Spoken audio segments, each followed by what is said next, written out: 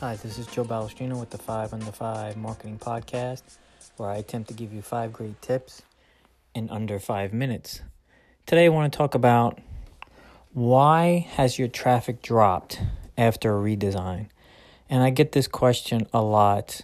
Usually people panic because they think they've, hit some kind of penalty or something and traffic is dropped and they're not really sure, what happened. So they go into a panic.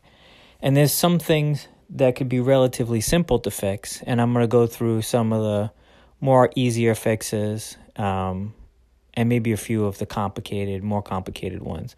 So the first reason why your traffic may have dropped is when you redesign the site, you just simply forgot to put analytics code back on the new pages, which is fairly common, right? You've done a redesign, you've uploaded it, you go look at analytics, and boom, traffic is gone.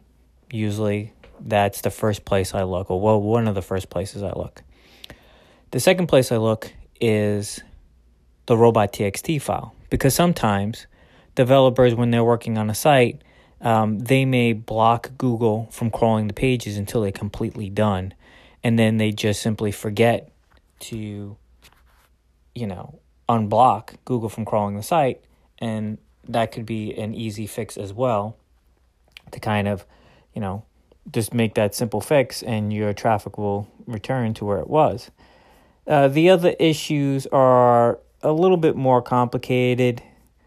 One of the more common but more complicated ones is moving important pages from the navigation.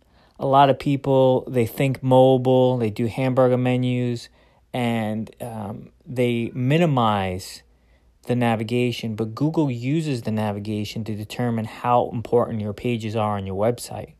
So if you had 15 to 20 links that were easily accessible from the main menu, and now you only have 5 links, that's going to make it much harder for Google to find the important pages because now you've removed them. And unless you've added sub-navigations to those 5 new main navigation pieces, you're going to run into a problem. And that's also something that I see. And that becomes a struggle between design and, function. People want their sites to be easy to navigate, but if Google can't find those pages within 3 clicks, and before they were 1 to 2 clicks accessible, and now they're 7, 8 clicks accessible, that's going to become a problem, and those pages are going to lose their importance. So site structure is certainly important. The next reason why your traffic may have dropped is you didn't create a sitemap of all the pages of your website. And so when you've redesigned the website, you essentially didn't keep track of the old pages and redirect them to new pages, or created comparable pages if you've removed sections. So that could be a reason, which means it can go into the next reason, which is you have a lot of 404 pages, right? So if you had 1,000 pages and now your site's 500 pages, and 500 pages are now broken because there is no place to redirect them to, well, you're going to lose traffic on those 500 pages. So that's something to think about when you do a redesign, is if you're removing pages and they're going to go broken, you're going to lose traffic there. So if you have any questions, if your site is dropped and none of these tips helped you, I'll link an article that I wrote about this into the show notes. And you can always reach out to me at joe@joebalestrino.com, and I'd be happy to talk to you about your situation. Thanks.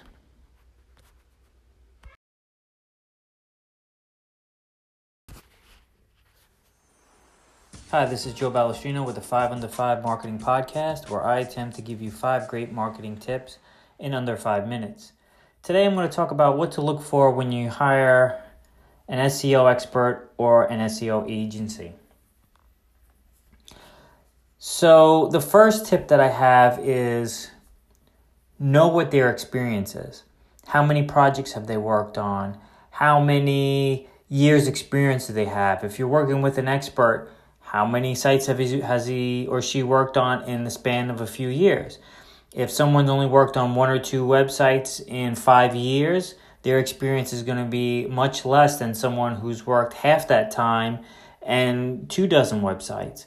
So you have to kind of understand that more years in SEO doesn't necessarily mean better experience when it comes to SEO, simply because the more you're exposed to different issues, the better an SEO you've become.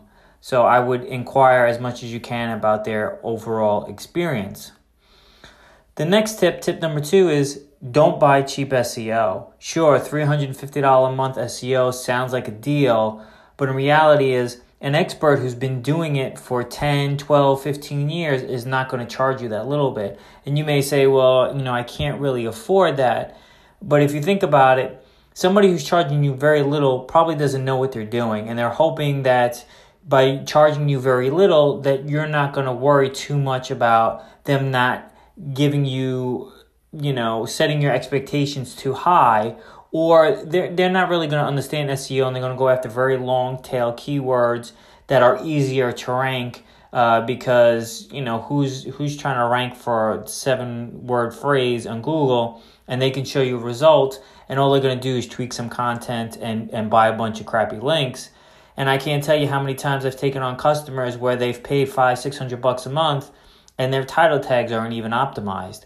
So you want to make sure that you work with someone who understands not only the current status of SEO, but the history of SEO, like how far it's come, the penalties and issues that were, to me, understanding the past of SEO helps you understand the current status of SEO and gives you a little bit of insight into the future of SEO, where when you hire someone for very little, you're going to get somebody who has very little experience.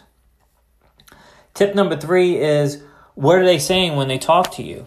Do they sound like they're experienced? Do they sound like they understand SEO? Or does it feel like they're not really sure what SEO is or how to work it? And when you ask them technical questions like what's the difference between a SEO 404 and a 404, they don't understand those things. Or, asking them, what their opinion is of SEO, what's the most challenging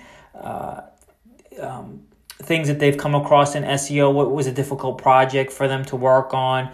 They don't really have any questions, or it's just about rankings. Oh, I couldn't get this client to rank or this client to rank. They're not going to really be able to help you, because SEO is more than just keywords and links. It's technical, it's site structure. There's a whole lot of things that are going on in SEO, and if it's just keywords and links, you're not going to get too far with them. Also, how did you find them? That's tip number 4. How did you find them?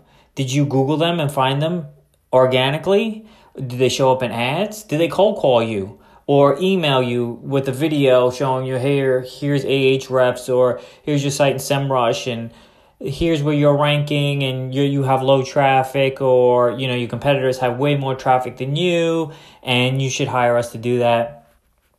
That's really a ploy to kind of get you to use their service. But if they're reaching out to you, then they don't know how to do SEO to bring you in. And from my experience, the most qualified people are people who show up organically because they understand how to compete in a competitive space. Even if your space is not that competitive, I've gotten a lot of business from people just Googling SEO expert New York or SEO expert NYC, New York City. I show up all the time, and that makes people feel secure that I know what I'm doing, versus just sending somebody a video and trying to pitch them on something. It doesn't really speak to one's experience.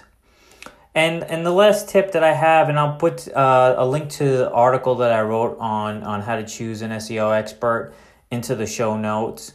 But really, you want to find out, what does SEO mean to them?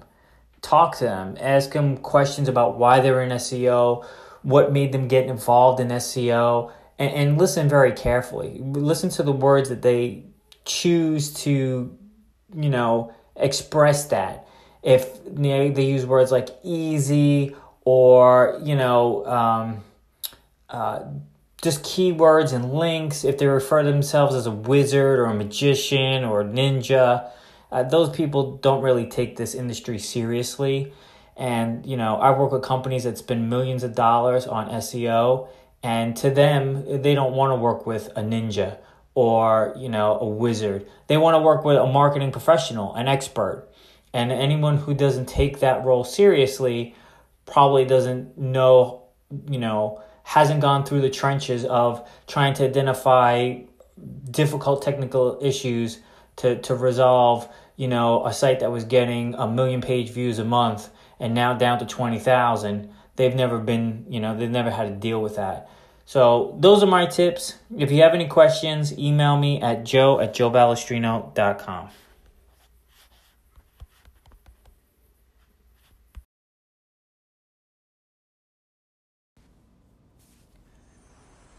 Hi, this is Joe Balestrino with the 5 Under 5 Marketing Podcast, where I attempt to give you 5 great marketing tips in under 5 minutes. Today, I want to talk about search engine marketing for your e-commerce business, which also happens to be the title of my new book available on Amazon. Today, I want to talk about exactly how you can take some steps, regardless of how large or small your e-commerce site is, to have a major impact. So the first thing I want to talk about is user experience. So before we even get to SEO, user experience is a big part of this, because when someone gets to your site, if they're unsure on product details or what a product looks like, or if there's reviews and they can't find any, or is there a money back guarantee, what's the return policy, like things that your shoppers want to know. If you sell a dress, an evening gown, let's say, some people may want to see the front and the back. So show it to them, because all of this plays into your SEO. If people aren't engaged and they don't stay on the site, even if you rank well and performance is poor, that's going to impact your rankings in a bad way. The next thing is to mark up your reviews with schema. And this is important so that the star reviews get pulled into search results. So when you start showing up for searches around your products, that people see the star reviews, they're more likely to click once they know that there's been some reviews there, because most people don't like to be the first to buy anything. So if they see that other people have purchased, they don't really have to be all great reviews, but at least there's reviews so that people know that you're a real company and people have bought from you in the past.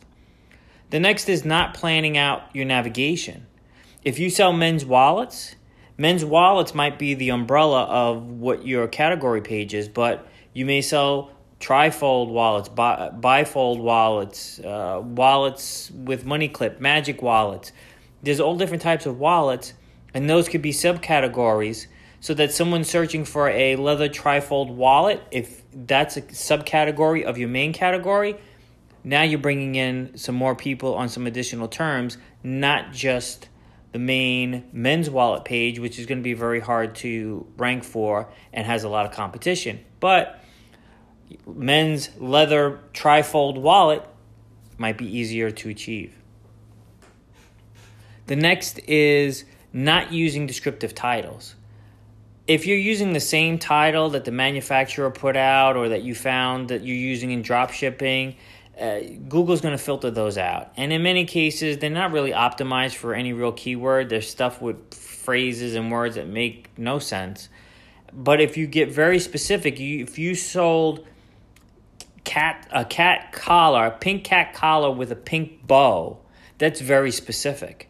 And this is one of the keys that I see a lot of e-commerce sites miss on, is that they miss in the fact that people who have a vision of what they want, they saw this cute cat with this pink collar and this pink bow, I want to Google that because I want it too.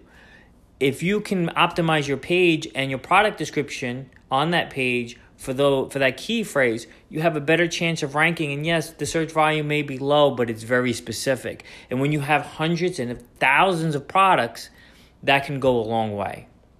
The next is not using meta descriptions.